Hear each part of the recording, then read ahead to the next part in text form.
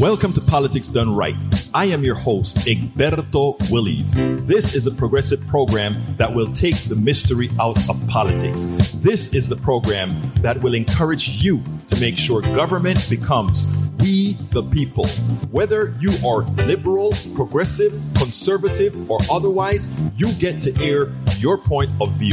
We are an independent media outlet that, unlike mainstream media beholden to corporations, we only owe allegiance to you. Remember, you can also send me a tweet at EGBERTOWILLIES.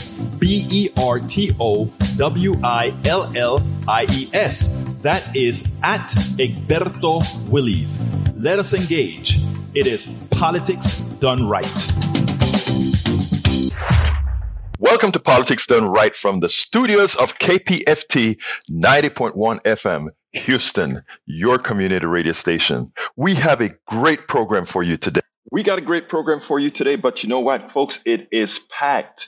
Lawyer author Catherine Pugh provides a necessary take on the Will Smith slap. I know it's overdone, but this is real. Our nuclear past comes back to haunt, maybe. Scarborough, his GOP repentance, that's on board.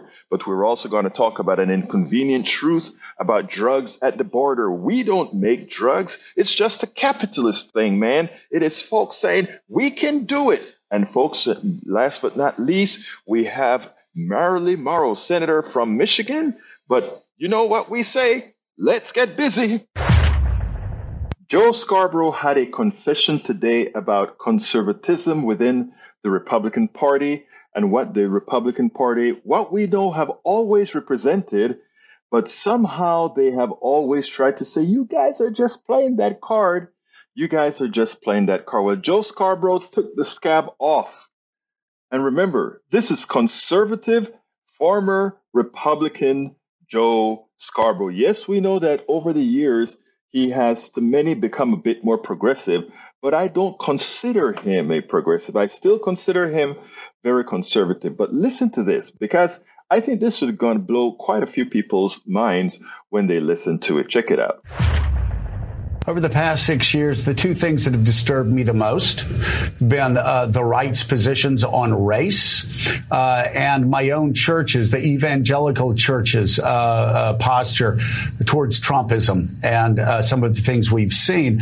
I spent my entire life going on shows, going on Politically Incorrect at the time, going on Hardball, talking about how what Kevin Phillips and other people in the media were saying about the Republican Party and race were a lie, that the Southern strategy was an oversimplification, that my family, we were conservatives, and I explained why we were conservatives, why people in my community were conservatives.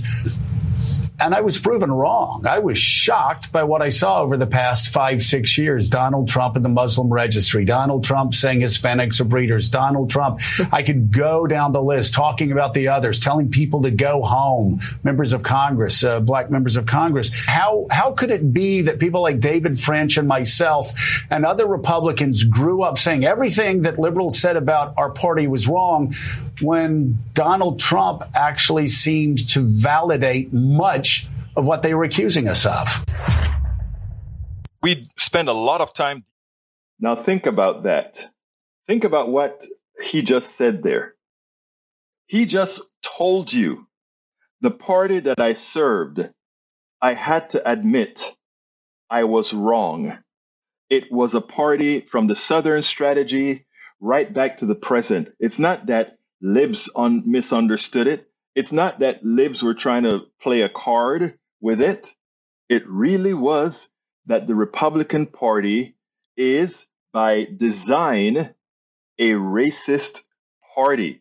Now, we're not talking about all the people who make up the party, because I could bring some good old Democrats as well. So don't think that we're so naive to believe that this only occurs within the Republican Party. The difference, however, is that it is codified in the Republican Party, whereas in the Democratic Party, we have the semblance of some sort of unity. But, don't let that be too distracting. I had a long conversation with one of you over the phone this morning who was sort of upset that I continue to not place complete blame on conservatives and Republicans for this mess that we're in, both racially, economically, etc.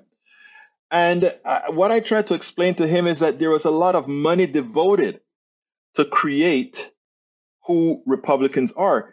I would be remiss if I don't remind folks that back in the 60s, some of the folks who really helped the civil rights bills get through Congress were in fact Republicans. And the truth of the matter is that Democrats, there were some Democrats who then became the Dixiecrats, who then became Republicans, a complete switcheroo that occurred. So we shouldn't really sit back there and just think that people are just inherently evil. What I explained was simple. What I told him was, there's a lot of money that's been devoted to convince many to think the way they do. And there's also, progressive Democrats. Too often we don't invest the time in not pleading our case, because it's not just about pleading your case. It's about familiarity. It is about making folks understand that you're in the same boat, you believe you're in the same boat. It's about not allowing them to see you as a stranger. And people say, well, there are some people out there that are just racist. Yes, there are some. We're not going to change everybody. We're not going to change everybody in a party. Like I said, if you come to the Democratic Party, and I've given you guys a story about being at Netroots, the biggest liberal blogging convention there is, and still being marginalized because of my hue. I've told that story. So it is important for us as progressives. Remember, the progressive side, 50 plus 1 isn't enough, which is what I was talking to our good member here. 50 plus 1 is not enough. We don't have the luxury, because of the way we are distributed in this country, to simply win with a 50 plus 1 strategy. We always have to win with a super majority strategy. Otherwise, we give the mansions of the world, who are in the stalls of the plutocracy as well, the ability to change who we are, what ability to change what we are going to do, or what we need to do to move the progressive movement forward, to ensure that people are treated humanely, to ensure that people have the things that they need, from healthcare to childcare to family leave to student debt relief, all of that. So it's a good start that El Señor Joe Scarborough has admitted that reality, that codified within the Republican Party is a degree of implicit racism in code. And in accepting that and bringing that forth to many others, it may open the eyes. A conservative who left the party saw how things really are, and he decided to do something. Next question then is, for my conservative listeners, for my Republican listeners, are you willing to stay in your party? And I'm not telling you to leave your party, but are you willing to stay in your party, change it, and do what's right? And in the next few election cycles, vote for democracy, which in this case means ensuring you don't vote for absolutely any Republicans. Because at this point, until that party atones, until that party uncodifies its evil, no one who has morals should vote for anyone pertaining to the Republican Party. Recently, Michigan State Senator Mallory McMorrow gave a hell of a speech after a senator, Republican senator, in a fundraising newsletter implied that she was some sort of, she wanted to allow kindergartners to be sexualized, or they were grooming them to be sexualized, etc. I mean, it is a position that the Republicans have been trying to put in the ethos to scare white women from voting, for white women with children in schools, to use it as a wedge issue they believe worked in Virginia to win these elections. Actually, the governor eked it out in Virginia, right? Well, this woman gave a hell. This state senator Mallory McMahon gave a hell of a speech that really admonished Republicans. But it's what she had to say in the speech in an interview on Joe Scarborough today that I think is of importance. I want you to listen to this, and then we'll take it on the other side. I'm curious about the senator who made this accusation that you were upset that kindergartners couldn't be sexualized and that you were a groomer effectively. When you looked directly at Senator Tice yesterday and said what you said, did she look back at you? Because everyone's very tough online on Twitter and fundraising emails. What did she do back? What did she say back? She said nothing back and couldn't even be bothered to look me in the eye. I looked at the back of her head the entire speech. She turned away from me. And, in part of that fundraising email, she accused me of being an online social media troll. And I have never been one to shy away from saying things to people's face. And she's too much of a coward to even acknowledge my existence. What has changed in the last few years? It is this rising extremism. And we've seen this play out with gerrymandering. The fact is Michigan is a very purple state. We vote pretty evenly, Democratic versus Republican. But the legislature, particularly the state Senate, has been Republican controlled since 1984, despite the fact that in 2014, they only got less than 50% of the votes. They got 72% of the Senate seats. And it encourages going further and further to the fringes. And we had an attempted kidnapping of the governor, and we just saw how that trial played out. But the day that we learned in the Senate about that plot, the Senate Majority Leader walked out of our Senate chambers, walked to the front of our Capitol, and rallied with the same hateful conspiracy theorists that plotted that kidnapping, that came to our chambers fully armed and threatened us, and told them to keep going. That's where we're at right now. And unless we all push back and vote them out of office, it's not going to get any better. How has the response been to your speech on the floor? I mean, the numbers speak for themselves. This was definitely not something that I wanted to do to go viral. But if the message is that hate won't win, I think we're proving that. And we have to say it loudly and clearly and stand up for those who are being attacked, because one day it might be us. And I know that everything that I felt the day that Lana Tice accused me of being a groomer and sexualizing children is that much worse for a trans kid who is getting attacked every single day, who just wants to go to school and have friends and get through the day. The response has been overwhelming. And my hope is that other white women like me who are doing okay are the ones to stand up and put an end to this, because it won't unless we do it.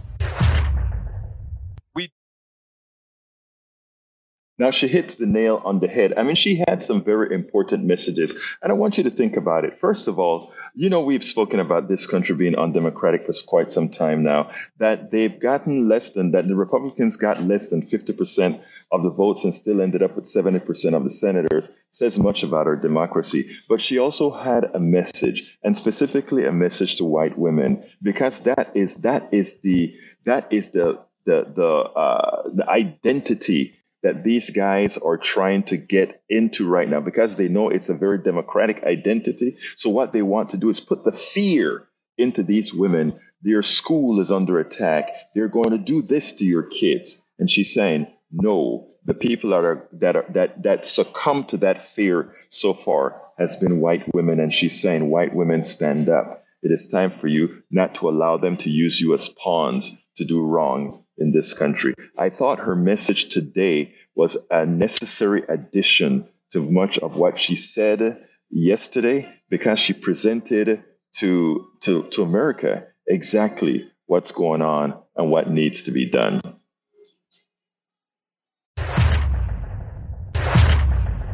Bruce says it's not a bad idea. That is how drugs sneak in, not across the river. We just need to think this out like it was thought out for the air passengers. I love you, Bruce, but I beg to differ in this regard. I don't know if you were here when I gave the story about Panama. The problem isn't on the supply side. The problem is on the demand side. America demands drugs. Okay? If you want to solve the problem at the border with drugs, stop Americans from wanting drugs. We love our drugs. We love our marijuana. We love our coke. We love our amphetamines. We love all of that. In fact, we love it so much that we have a legal sector and an illegal sector. We have the legal sector selling drugs that are more dangerous than the ones coming over from Mexico. If you doubt it, ask my daughter about some of the drugs that she's had to take. So that's all I'm saying. You know, we allow them to design how we think about drugs and all these kinds of things, right? I'm for legalizing everything and then solving the problems afterwards. Because, I mean, nobody had to tell me not to do drugs. I didn't do drugs. I'm not trying to be a goody two-shoe at all. I swear to God, I have a lot of friends that do drugs. I love them. And I don't, and by the way, I have a whole lot of friends who drink as well. I don't think drinking alcohol is any different than smoking marijuana. It's any different than taking coke. I had a friend in college that took a lot of coke. His body could handle the coke. He was a fully functional coke addict. He could take coke or he could leave coke alone. Doesn't matter with him. I had another friend in college that the first time he took coke, he became an addict and it destroyed his life. I have a friend who is an alcoholic, destroyed his life. I have a friend who drinks a lot like a sailor, never gets drunk and can do without alcohol. Again, it is what we've done with criminalization of drugs. It's crazy. We've made drugs into something that it shouldn't be. And by the way, I just came to this conclusion several years ago when I really sat down and analyzed it. People self-medicate with alcohol. So others may decide to do it with marijuana. Come on, man. Better not everyone is like you and your opinion on drugs is so low to people that lose kids to fentanyl. What about people who lose kids to a fever that they couldn't solve because the Republicans in Texas didn't give us Medicaid expansion to the Affordable Care Act? So you're going to tell me somebody's going to get mad at me because I said I want to legalize drugs so that those people who lost their kids, instead of losing their kids because they had to hide and take drugs, they could take drugs and get the help that they needed. Right? The difference, again, though, is that what our Republican legislature is doing by denying people health care, by denying people education, they are killing people. What I am talking about is making people have the options that they can get help or we can provide help to them. Don't conflate them. Open your mind. I want you to listen to Nina Khrushcheva, Professor Nina Khrushcheva. She brought up an inconvenient truth, an inconvenient reality that we have to face whenever we think about this with Russia and the possibility that they will actually use nuclear weapons in Ukraine. Check this out, and then we'll take it to the other side. Now to talk more about the situation in Ukraine, Nina Khrushcheva, Professor of International Affairs at the New School. Professor, it's always a pleasure to see you. Thank you. It seems as though U.S. has expressed worries that Putin could possibly resort to using nuclear weapons. Ukraine's president has asked for radiation pills in preparation for a possible Russian nuclear attack. Is that a possibility, you think? Well, I mean, the conversation about this has been going on for months. We know that. But we also see that the Russians essentially escalating all the time. And even when they de-escalate, they end up escalating. So I don't know. I cannot predict that, but I would not really exclude it from a realm of unfortunate possibilities. I hope it doesn't come to this, but it is possible that tactical nuclear weapons, the way it was used in Hiroshima and Nagasaki in 1945 by the United States, potentially, once again, not a prediction, not even knowledge, but potentially may happen. If that possibility does occur, it would change. It would change everything, right? It will change everything. And of course, the Russians would say, I mean, once again, I hate to speculate because I'm almost afraid that once we talk about more, we are going to kind of bring it in. But Russians, of course, will cite the example of the United States in 1945. They needed to end the war. So that's how we end the war. Ukraine was asking for it. The West was asking for it. Yes, it will. things already have changed. I mean, Russia is at war with the world, but that will make it infinitely worse for the Russians. And that's why I hope somebody there in the Kremlin can calculate it still and still will be able to exclude this scenario from happening. A lot of time. Now, that is serious.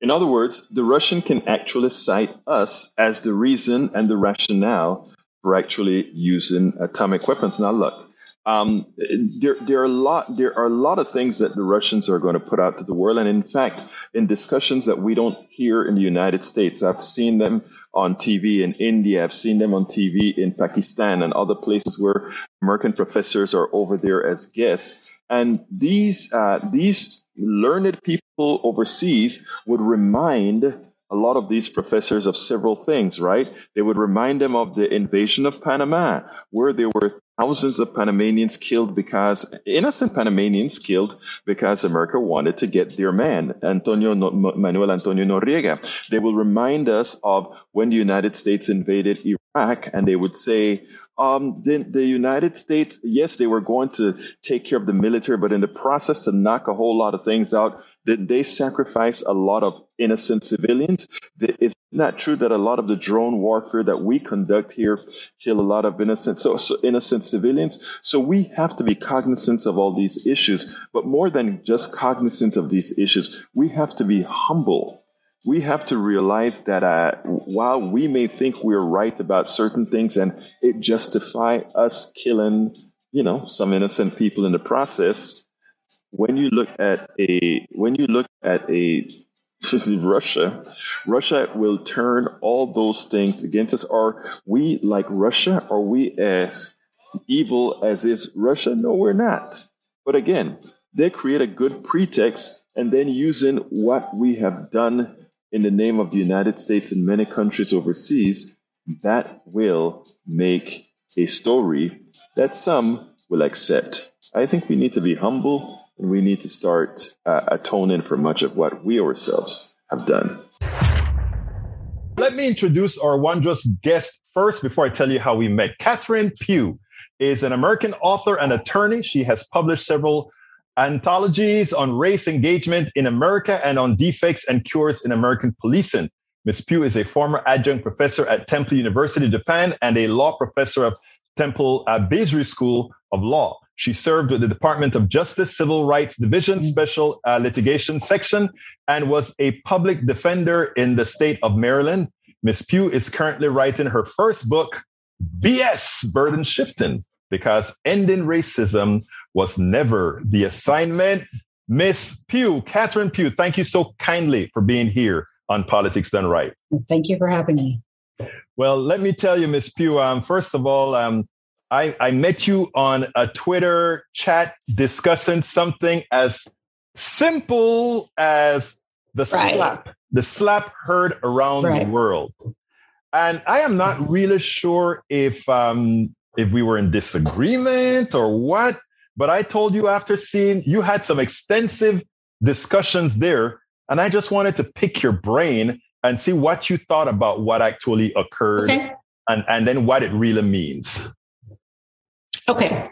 And so I want to start with saying that I think where we were talking about, where we were, was who can engage? How does that engagement happen? What makes that engagement valuable? Okay. And that's sort of where we met around that topic. But of course, as you said, the topic was the slap, right?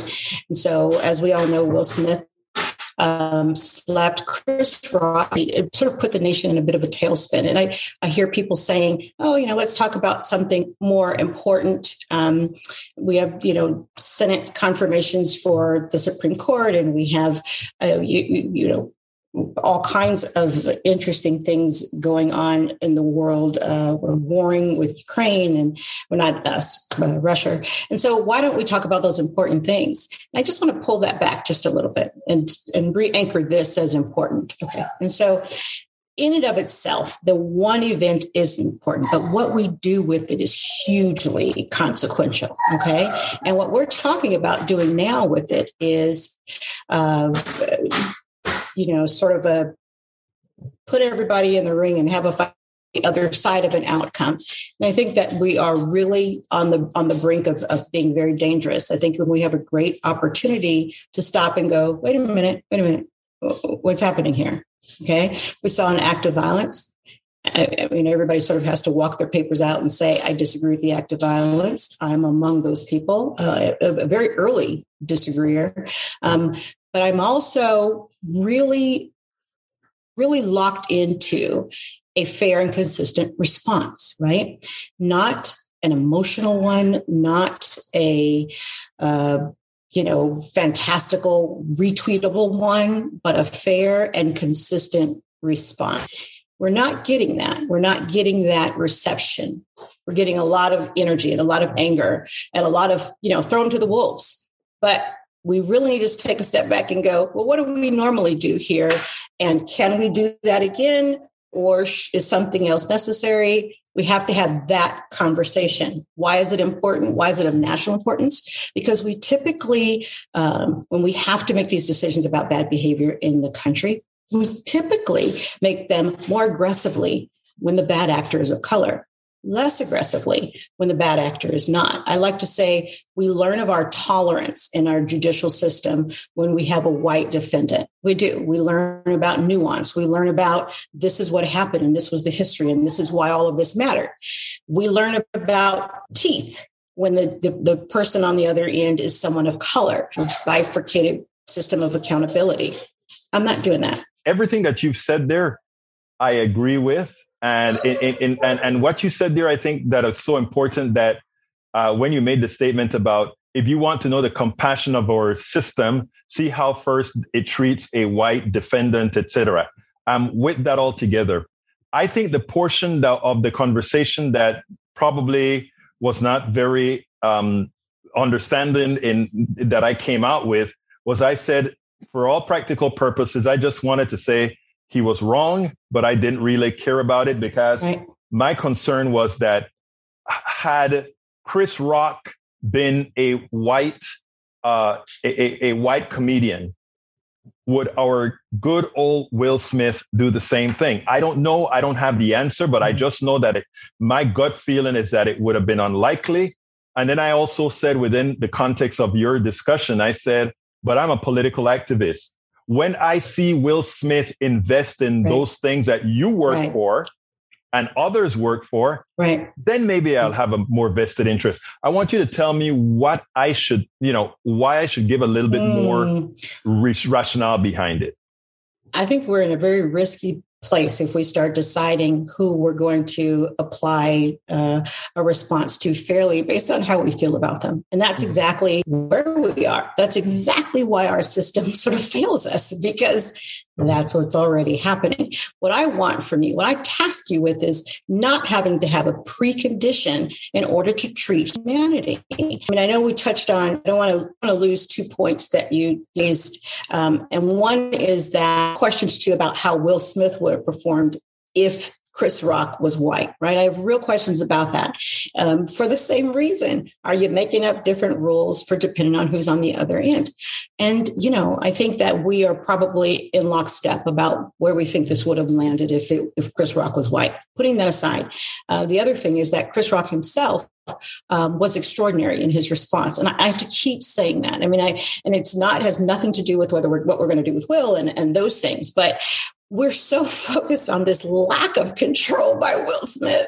No one is looking at this Herculean effort by Chris Rock. I'm going to tell you something. I need you to count how they've been slapped. Not just slapped, not just in a room, but in front of all the world, so to speak, and just held it together. We're talking about all of it, right? We're talking about the spectrum. I am glad that you centralized on Chris Rock. I wanted to centralize on Chris Rock because I thought that was the example to be seen, that somebody, an aggressive, he dispelled the notion of the angry black man and the black man without self-control. That's one. Well, as did Jada. Both of them were like, well, this is how the business goes. Let's keep it moving. Right. And number two, here we have the Oscar, the first time put on by a black producer, as I understand, black writers, etc. and we have a Will Smith that couldn't control his emotions. And you follow what you see where I'm going. It is like of all the times you look to misbehave is at that point in time. And, this is a perfect segue into where we began our conversation, because my insistence is to constantly pull it back, re-anchor it right into what's going on. I mean, everyone has an opinion, right?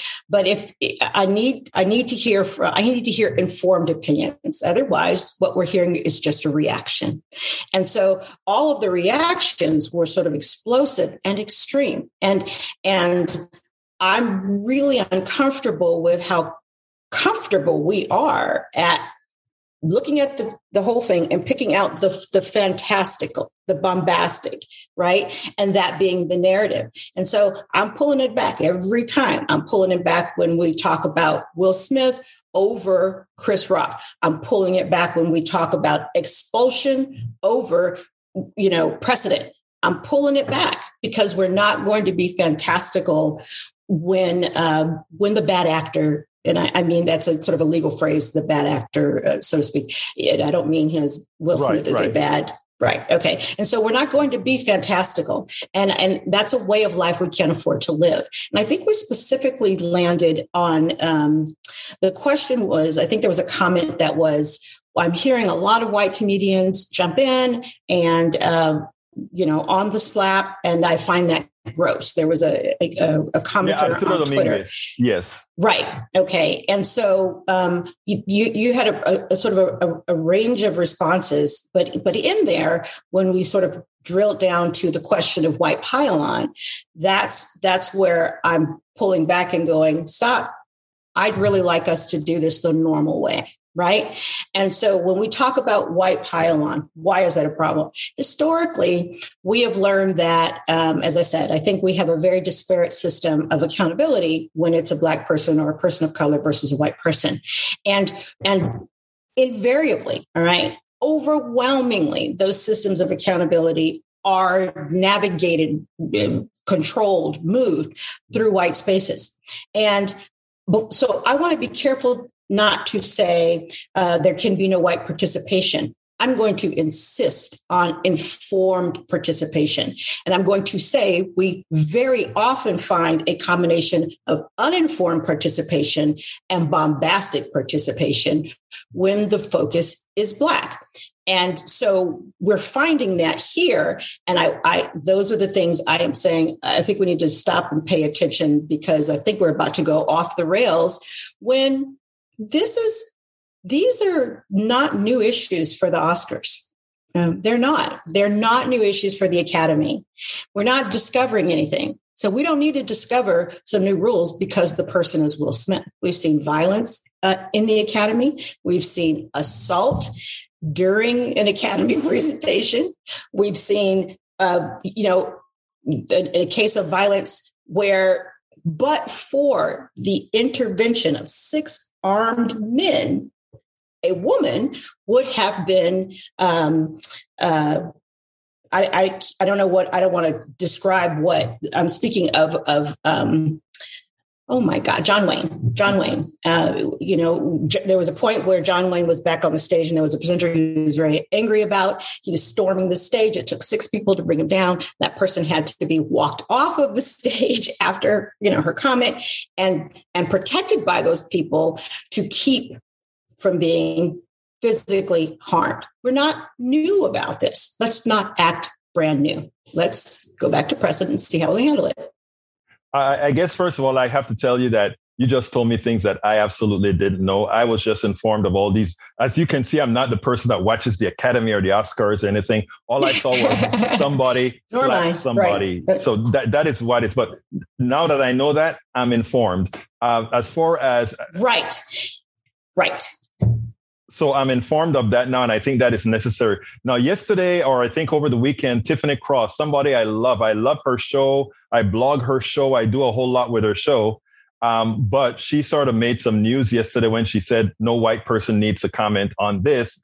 And that kind of took me aback where I wanted to know if we should not cater that message differently, because I don't know if it's a fair assessment. You tell me, being the expert. Taylor and a very, very similar message, but my message is just a tad bit more nuanced. What I say is, if you did not care about, if you did not engage in questions of violence, and you're made and listen and ask more questions than make more statements. And I think, if I find somebody who is, new at it, there's an author named Johnny Silvercloud. He wrote an article that said to the effect, we can't tell white people not to participate in this conversation because, we can't tell white actors, was his specific piece on Medium. We can't tell white actors not to participate. And I engaged in that article because I'm not exactly sure that that's comprehensive enough. What we can do is we can say brand new people need not apply. If we're being brand new about it, you need not apply. I don't know that it's fair to say all white people are brand new about it, but I do know that it is fair to say we as a country, race is deeply embedded in our psyche, deeply embedded in ways that we don't fully know and have not explored and don't understand. What we do know is there's a huge disparity when there's a white evaluator of a Black bad actor. There's a huge disparity, and that's sort of a non-negotiable. And so I think for a while as a country, we have to stop and go, we know this is a problem because we all know it's a problem. How do you fix this problem? This is how. We stop and say, hold on, we know this specific flow is a problem. And so before there's this free participation by everyone, I need to see your bona fides. I need to see that you cared about this before today. Because if you didn't, then I'm not really sure why your contribution should be valuable now. It's an uninformed contribution. It's also called a reaction. And so since we know that happens, if you want to weigh in, have you cared before? If you want to impose consequences, what were those patterns before, right? Opinions aren't valuable. Informed opinions are. And I think that that's a shortcut way. I think when you hear things like white folks need not participate, it's a shortcut way to say, hold on, I can't take it on faith that you're going to come at this with fairness and reasonabness and balance, not because of what I've seen with you personally, but because of what we have learned historically. We're at the point where maybe for the next century, we need to pause a little bit. And when we're going to engage on something or land on something, I need to see that you should be participating, not that you want to participate in a lynch mob. I think that is a nuance that, especially in these times, it's a nuance that I think needs to be articulated because, like I said, my friend, when Tiffany said it, the first thing that happened to me was like, oh, I don't know how that is going to go across, because that is now going to become the discourse as opposed to the underlying thing that we need to discuss. The nuance that you brought out, I think it's important because also within your nuance also says Candace Owens need not apply. Okay. And so the thing about the nuance is it says anybody who's brand new needs not apply, right? Right. And that's what, yeah. And so it doesn't stop at the identity of the brand new person, but we cannot weed out the identity because we do know. I don't think it's a debate unless, you'd like to have that debate. I don't think it's a debate about the disparity when the evaluator is white and the bad actor is of color. I don't think that's a debate. I think we have to then, unless we want to continue to see that, how do you undo that? How do you address it? We don't keep saying, well, let's just all get along. We've been saying that for 400 years, right? That sort of language has been in just about every presidential inauguration, inaugural speech since the beginning of time. That has taken us as far as it's going to take us. We are an informed, we are a learned, we are an intelligent, we are an active nation, and we are ready to go to the next step. And the next step is everything we've done so far has gotten us here. But this doesn't seem to be able to take us over this hump. What's the hump? This disparity. How do you deal with the disparity? We step it back and we go, hold on. I want to see what you're suggesting, because I'd like to see if it's within the range of precedent, or are we inventing precedent? And I'd like to see your papers. Is this something that you are invested in because of the issue or because of the person?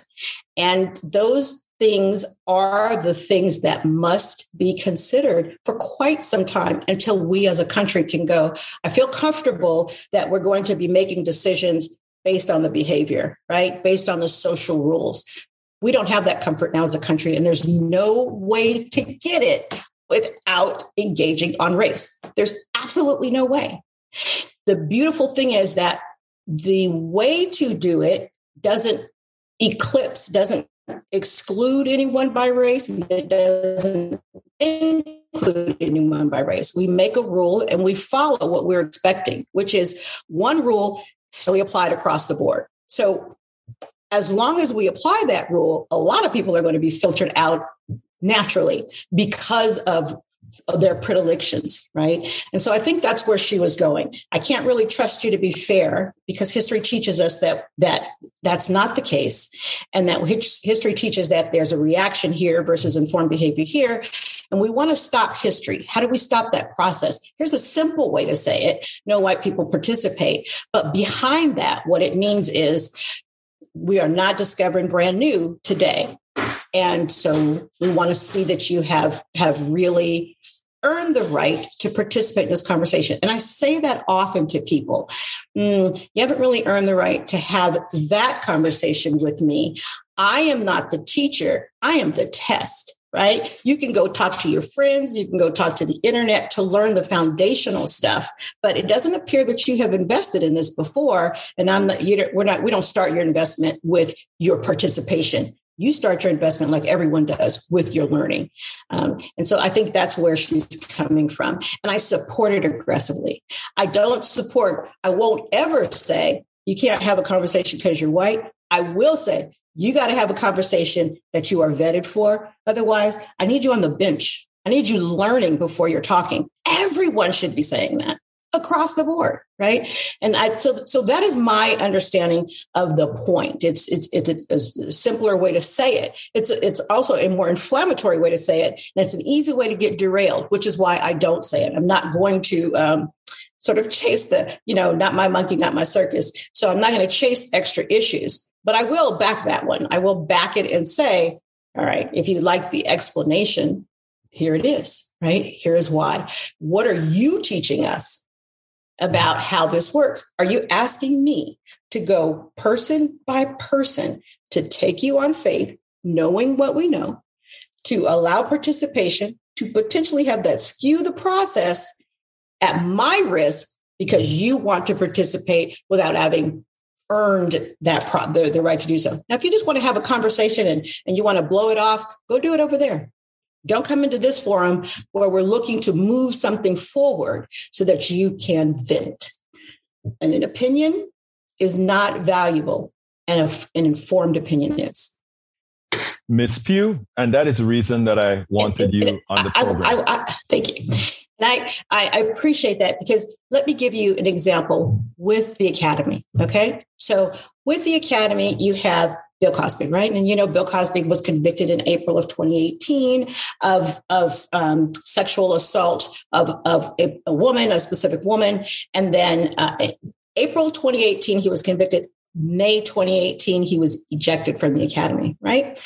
At the same time, on the same day, in the same action, the Academy also ejected Roman Polanski. Roman Polanski, however, had committed his acts, not just years. 1977 is when he was originally charged. 1978 right, is when he entered a plea he had 6 counts, 5 were dismissed in a plea bargain.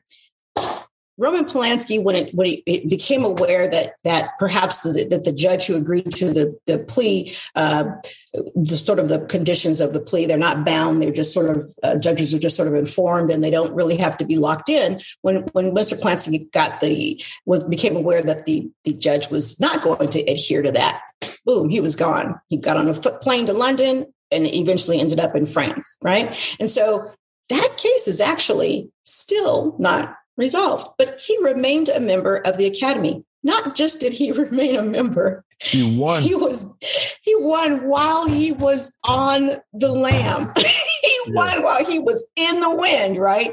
And so nothing changed with Roman Polanski from the time Bill Cosby's acts were in 2004, okay? And so nothing changed from 77 to 2004, nothing changed from 2004 to 2018. But what did happen was a brother committed the act. Now, you know what Roman Polanski did?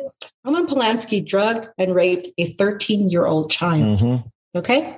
And this is not an Olympic who's more, but we're not going to pretend that was a difficult call to make. Right. And so nothing happened in between those things. It's just that the Academy had discovered accountability, had discovered propriety and moral turpitude and right and wrong. And Bill had to go. And so had to go. Yeah. There you go. So you get the teeth versus the tolerance. And there could be no stronger way to say, this is what happens. The Academy, thank you very much, said, we also do it. Oops, right? And so now we know, instead of just jumping in and do it again, let's slow down and say, what's the standard? What's the expected behavior? What's the range of consequences? Now let's apply them.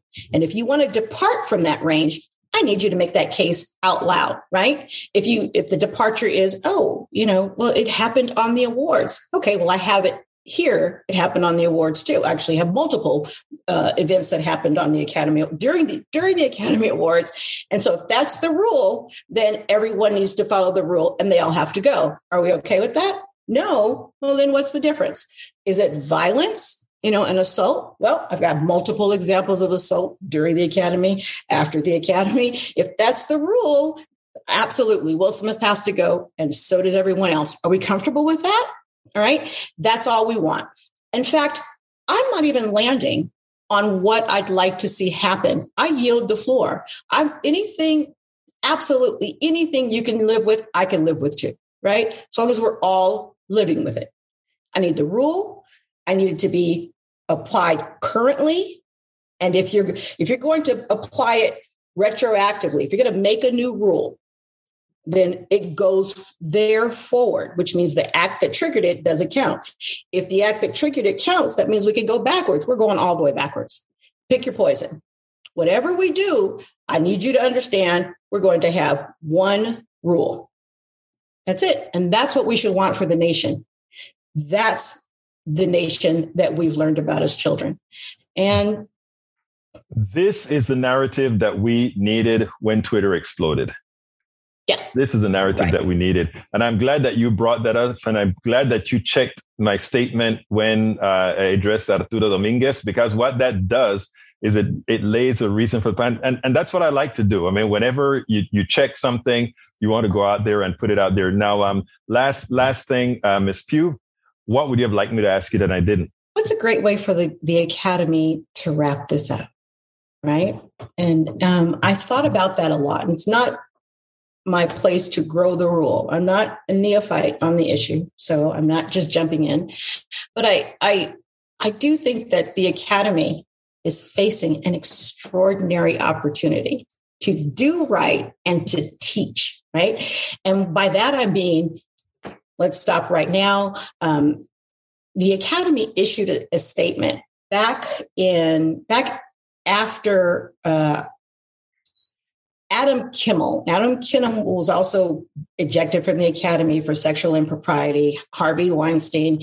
The Academy issued a statement then, and it said, and I'm going to read it. The Academy has a stated policy against abusive and indecent behavior. This was published in Variety. It was published in Variety. The Academy had a policy against abusive and indecent behavior. It takes all matters involving harassment, assault, or misconduct very seriously. That was years ago that it said it, long before this, right? The Academy hasn't actually done that, as we know. The Academy went on to say that we have an honor system and we rely on the integrity of members and blah, blah, blah, blah, blah. But what we do know about the Academy is it has only responded when folks have been outed. It has not proactively responded to anyone. And this would be another one with Will Smith. But this is a great opportunity for the Academy to go, yeah, I think we might be doing this wrong. Number one. Number two, this is an awesome opportunity for the Academy to evolve up, right? To raise the ceiling and not raise the floor. And by that, I mean, Will Smith is one of the things that I love about him. I think he needs to do it a little better, a little more sincerely, is that he's really big on self-reflection and introspection. Now, anybody can get up and pop somebody in the face on stage, knowing what he knows about the world and media is really not doing his self-work, right? But he does like that, to move that muscle. This is a great time to say, hold on for one sec. We've got a whole group of folks, and by that I mean specifically Black men, because Black women aren't having it for ourselves, but Black men are the one group in the country who, everyone else that gets to be stopped by the police, right? To an extent, Black women, but without exception, Black men, the police get to be trained. They're trained and they're armed, but they get to react out of fear. I shot you because I was afraid I was safe. As a Black man, you're a civilian. You have not been trained, but you must compose yourself with the kind of self-control we would like an armed, trained person to have, but doesn't. And so there is no safe way for Black men to feel, to fail, to cry, to need mental health, to fall over, any of those things. This is a great time to say, hey, you know what? It might be cool to bring together, 50 of your best friends, go out to an island, go out with some therapists, go out with some cameras, stay out there for an hour and have a retreat, man, and see what we can do with this moment.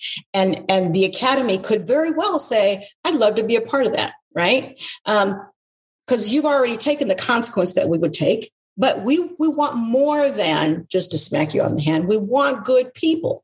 The Academy could stop and go, oh gosh, we don't really have a policy about getting drunk before the show, about bringing alcohol to the show or whatever it is. They could look at those things. They could move proactively and in a way to say, we want to do better going forward. We want to address what happened, and we want to address our lack of addressing, period. And so I'd like to see, I think that'd be great for Smith too. I mean, he doesn't need to be at the red table. I think he needs to be out somewhere with a bunch of brothers, and they need to be having this conversation about what do you do when you piss, that kind of thing. I'd like to see. All we're talking about is we're angry at Smith. We're angry, he's let us down, and Chris was great, and blah, blah, blah. Well, how do we get out of this?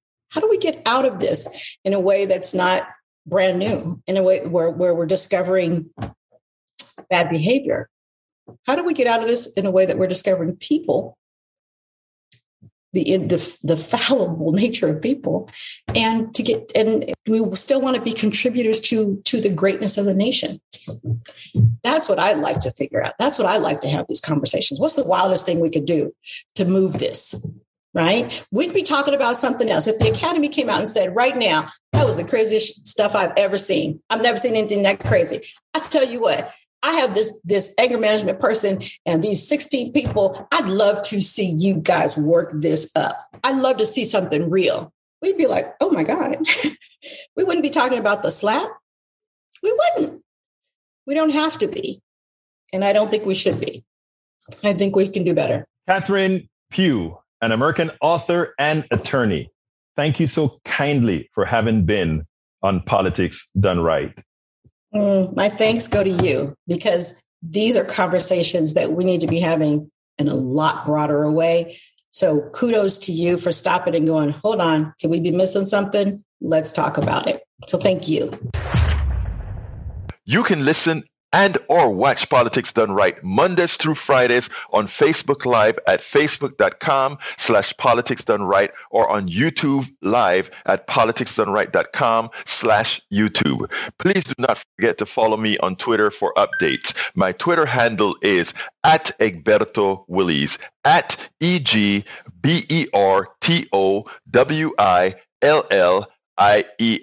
But don't you forget, listen to us live on air at KPFT 90.1 FM on Thursdays at noon and at Fridays at 11 a.m. all Central Time. Please get one of my several books out there. As I see it, Class Warfare, the only resort to right-wing doom, for a contribution of $120. It's worth it. How to talk to your right-wing relatives, friends, and neighbors for a contribution of $120. How to Make America Utopia, take away the economy from those who rigged it, for a pledge of $120. Get any two of those books for $200, any three of those books for $250. The contributions from my books go directly to support our station, KPFT 90.1 FM. Alternatively, folks, please get your basic KPFT only membership for $40, a Pacifica only membership for $25, or choose from one of our many other gifts for your contribution. Just go to kpft.org, choose Politics Done Right for the program, and select an option either for our books or something else to support the station. It is definitely worth it. Please remember to keep your community radio station in your minds. Keep KPFT on your mind. Talk about it. Tell your friends about it. Tell them you know about this station in town, 90.1 FM Houston, that needs your support. That is there to provide that nourishment that we need. KPFT 90.1 FM Houston. Well, folks, that's it for today. You know how I'm going to end this baby. My name is Egberto Willies. This is Politics Done Right. And you know how I end this baby. I am what? Out.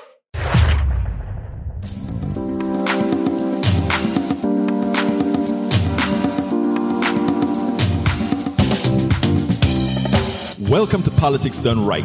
I am your host, Egberto Willies. This is a progressive program that will take the mystery out of politics. This is the program that will encourage you to make sure government becomes we the people. Whether you are liberal, progressive, conservative, or otherwise, you get to air your point of view. We are an independent media outlet that, unlike mainstream media beholden to corporations, we only owe allegiance to you. Remember, you can also send me a tweet at EGBERTOWILLIES. That is at Egberto Willies. Let us engage.